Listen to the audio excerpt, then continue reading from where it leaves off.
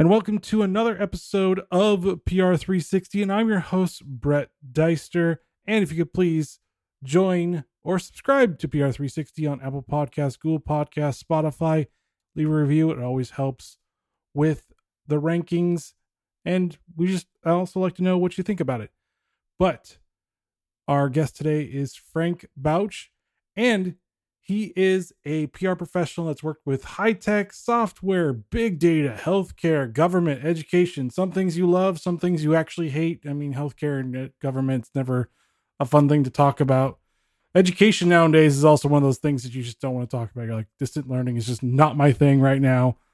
But he's a great guest to have. He's also worked in San Francisco with Envoy, but COVID always hits us every once in a while. But he landed on his feet with Tonkin being the director of communications there as well.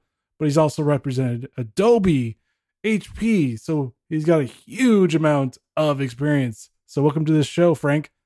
Thanks for having me. I really appreciate it. As always, we always love to have interesting guests. But my first question to all my guests is, are you a coffee or tea drinker?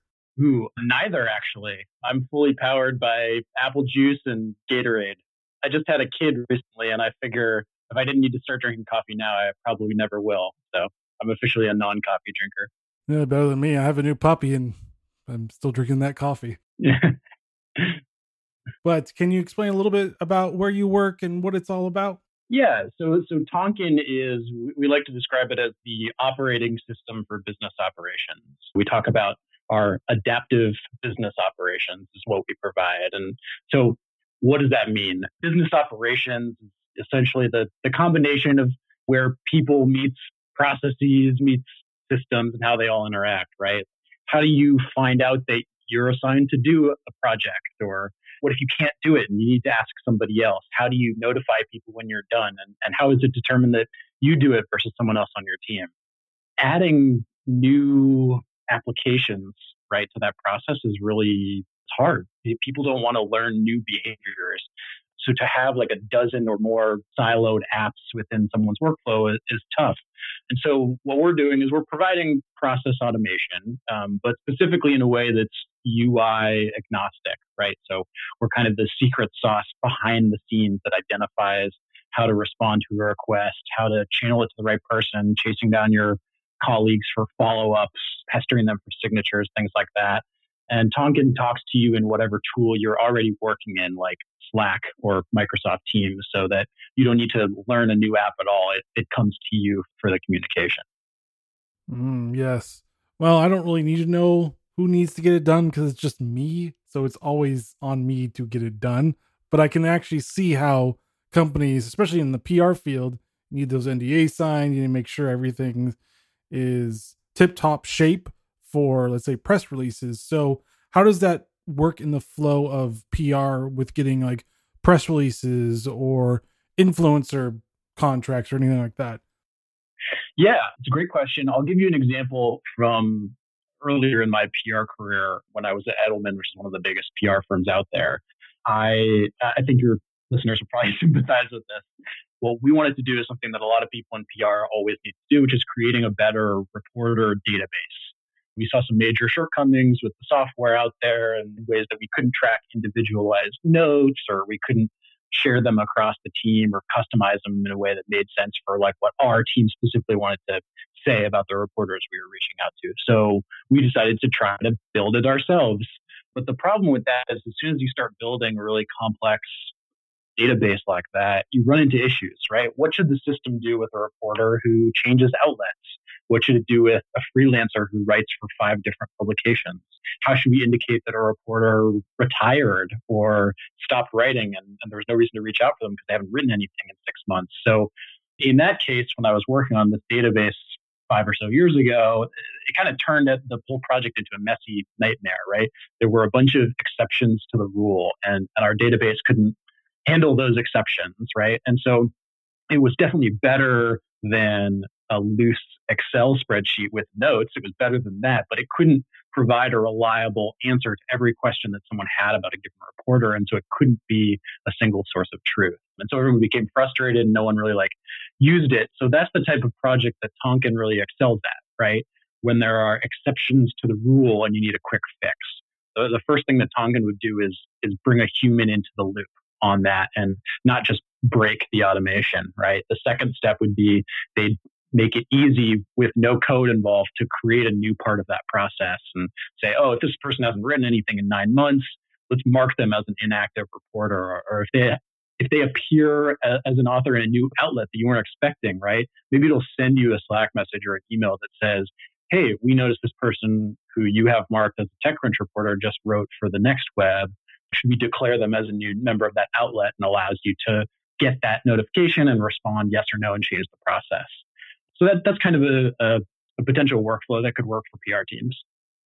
No, yeah, I could see that because I remember working for some gaming actual companies, like peripheral gaming companies, and like finding people was always the hardest part. And if they're still there, are they not?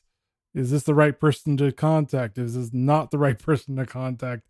So that always became a headache. It's like, am I doing this right or am I doing this wrong? Exactly. Yeah, and that's just an example of how it works for PR use cases. But one of the challenges we faced is there's potential use cases in operations for finance ops, legal operations, customer support, customer service. And there's all of these operational problems that people are trying to deal with today. Yeah. And what has been some of good PR strategies or more effective PR strategies?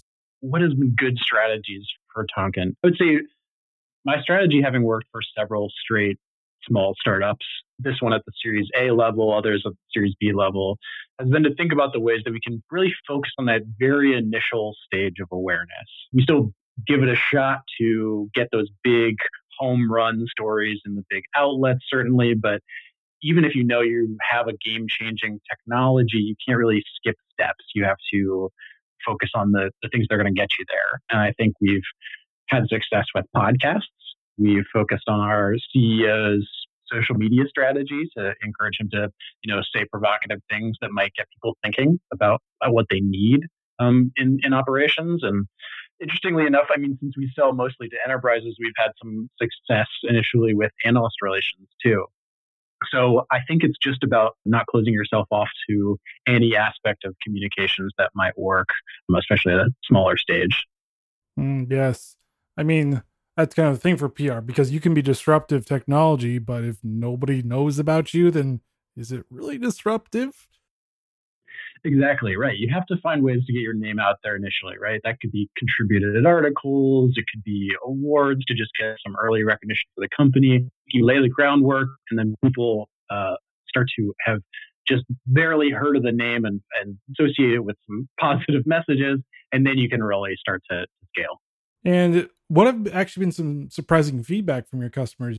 Yeah, we've had a lot of success with big enterprises, like I said, who have those really complex processes, and that's most of our customer base. But Tonkin can also be really helpful for a company that's just getting going sometimes. During COVID, we worked with a nonprofit called Shopping Angels. And what they're all about, they started in, I think, February or March of this year, realizing that COVID was going to be a big problem.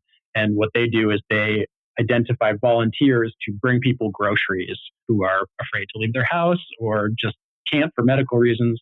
And so a company like that, they get requests coming in from people all over the country, right? So the problem that they had to face was, how do you identify the closest volunteer so that we're not emailing 50 people to say, hey, are you willing to go bring this person their groceries every time? They needed some automation. We have determined that Dave is the closest person to Marsha's house, and therefore he's going to get that request first. And if Dave doesn't respond within 12 hours, then we're going to send it on to the next person. And so Tonkin provided that system for them of quickly being able to determine who it was that was best qualified to be the volunteer for that specific person. So it all kind of runs smoothly and they can focus on bigger problems. And in fact, we were inspired by that story, and we're trying to work more with nonprofits now. And we're doing a big hackathon for nonprofits in December that I'm really excited about, called Changemakers. Mm-hmm. And what does make you different from, let's say, Monday.com, which we actually had someone as a guest from? What makes you different from them? Because it seems like there is some cohesiveness between your two programs. You seem similar, but still, what does make you different?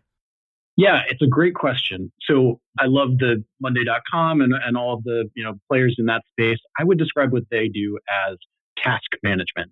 So they're like a collaborative to-do list, right? So if their two-word phrase is task management, then you have to change each of those words to process automation to describe what we do. So instead of task management, some companies do task automation, right, which is just about automating a singular task. And Monday.com and their competitors have hints of task automation, right? Like if you click to see that you've completed a task, it'll move it into a different column or something like that. So there's more complicated task automation than that and RPA bots and things like that. But Tonkin takes it one step beyond that, even from task automation to process automation. So this is really about like when a customer service complaint comes in, which one of the service reps responds to it, determining that automatically, and what happens if we haven't created a business rule already to explain how to respond to that person's requests, right? Enabling the whole process to flow instead of just automating specific tasks.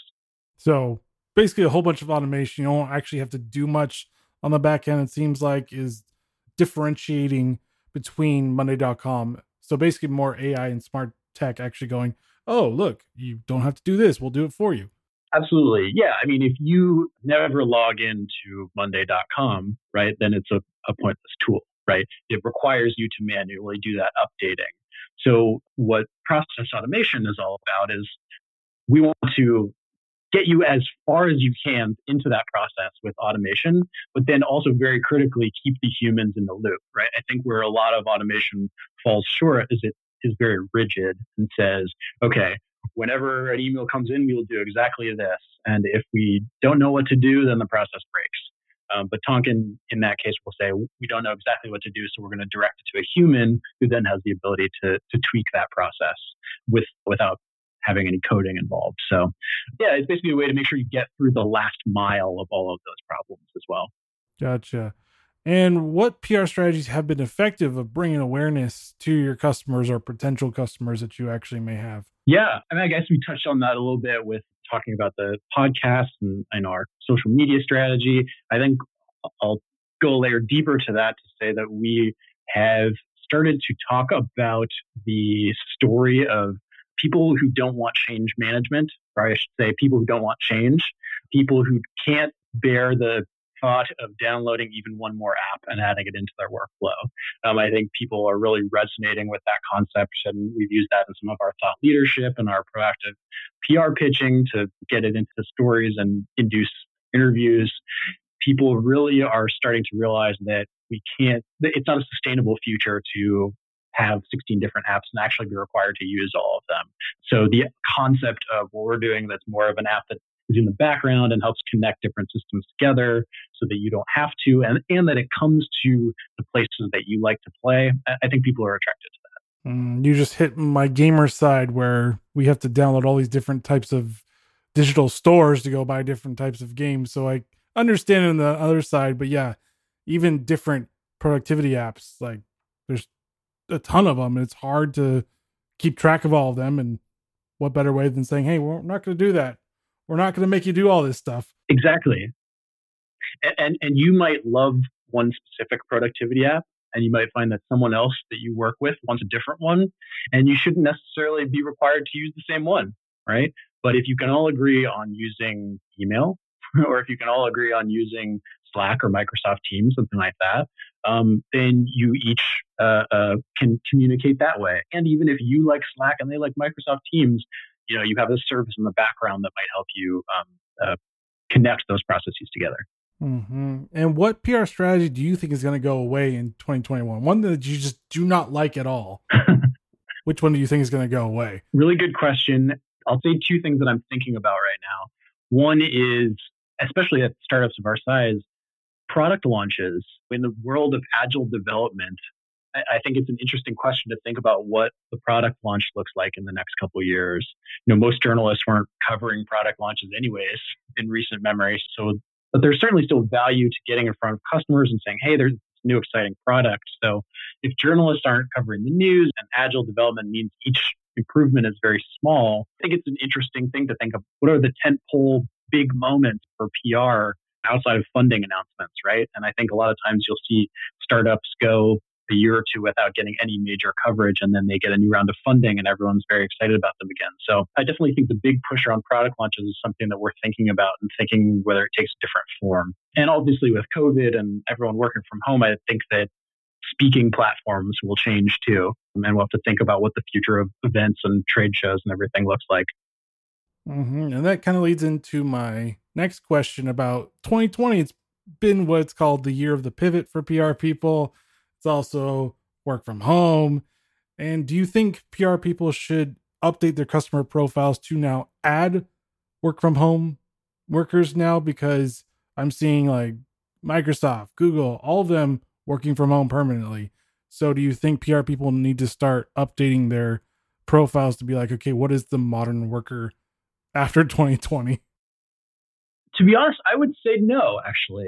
I think that the work from home demographic is going to be so large, or at least you'll have so many people that work from home part of the time that I don't think it's actually going to be that helpful to think about it that way. I think maybe if you're selling desk furniture or your Uber Eats or Postmates or something, then sure. But no, I think we should just realize that that's a part of the new normal and that people will have the future of work includes working from home, but I don't think it defines a new demographic. All right. And what message would you do differently, or what would differ from this year to 2021 with people working from home? Would it be a little bit of a tweak, or would it be somewhat similar to what it is now? Yeah, I think we're already moving beyond the ways that the pandemic and working from home has changed work. And for us, at least, we're starting to talk about the impending recession and economic recovery. And certainly that suits our business well, so that's part of it. But I think we can talk about how automation fits into the future of work, and can we implement automation in a way that doesn't take away half of our jobs? We can, I believe, but we need to be thoughtful about it. Can we work less? Can we automate the most painful parts of our work process? When people are working from home, I think they'll jump at the notion of I am still working hard, but I don't need to waste time chasing people down. Let's automate the worst parts of my job, and I can play with my kid for a couple minutes here and there. So yeah, we're looking more into the what does the future of work mean regarding economic recovery and the recession. Mm. And kind of transitioning a little bit over to more employee engagement has actually changed, and internal communication has changed a little bit because, like I said, not everybody's working in the office anymore. So how can your program or even some strategies help with getting more employee engagement? Yeah, I think people, regardless of what the process is, I think people want to be kept in the loop, right? If they're working from home, they want to work the ways that they want to work. They don't want to learn a new tool per se, right? So here's an example. Let's say you're working on the HR team, right? Or maybe you're on a PR and comms team, but you're involved with internal employee engagement, right? You might say, hey, we're going to add this new internal website, a new tool that's designed to keep our employees more engaged. And you just tell everyone, hey, sign up for this new internal site and we'll all have our conversations there. And you'll get your updates about what's new in the office or what you need to know for holidays and things like that. I just think, frankly, that'll never work, regardless of how well designed the site is. So you've got to design something that's going to come to them.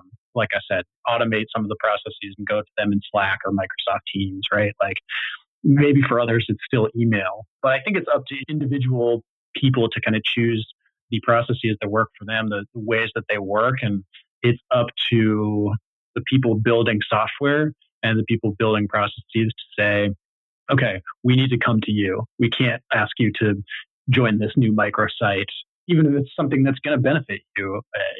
We have to work the ways that you work.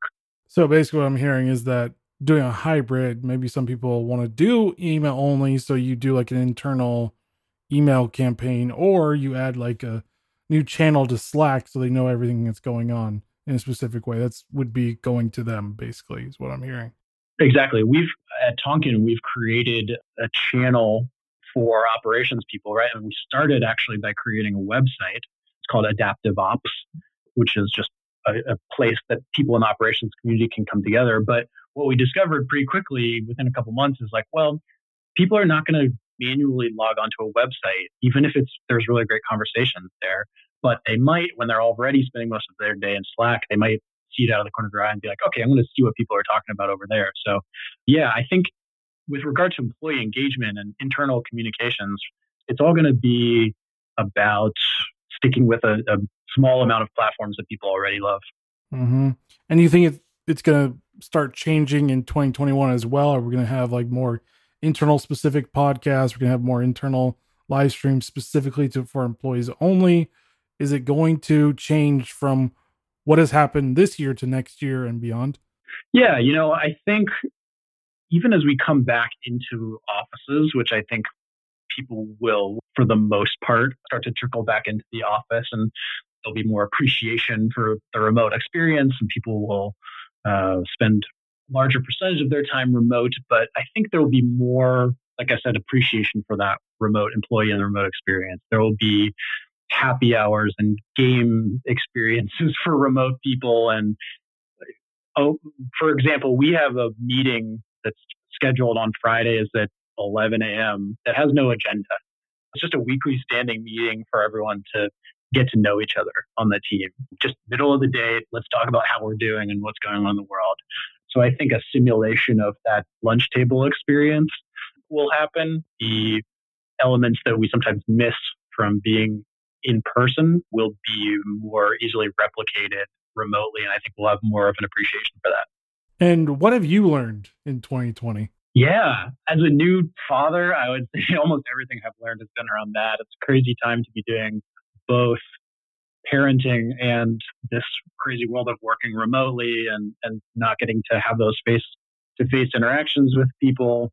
But in a sense, it's kind of a blessing because we get to spend more time with our daughter. I would say, as a direct answer to your question, what I've learned, I would say I've learned that I'm a little more introverted than I thought I was, but I also really cherish the friendships that I have. And I've made it a point to be the one, scheduling calls with groups of friends and old coworkers. And I know we all have nothing to do now. There's not events we're going to. But I just still make an effort to connect with people as much as possible. Mm. And fun question for you. What killer feature would you like to see for MarTech apps? Like many people in PR and marketing, I think we've yet to really figure out attribution in a meaningful way that can be trusted. I'd like to see some magical service out there that could reliably tell you, oh, this article that mentioned you in The Atlantic had 3,267 reads, not just the whole site and doing impression numbers there. There's some people that are doing interesting work there. AirPR, or I guess they're called Onclusive now, is doing some of that attribution. But I still think there's a long way to go before we can reliably say, this is the value of PR because this is how many eyeballs you got on an article that's not living on your own site, but is living externally. So a lot of people are working on that, I know, but I still think we haven't found the holy grail of that yet. I think we will. So more like same thing as return on investment as well, like your attributions, look at what we're actually doing type of a thing. Look how many people are actually reading this, not impressions.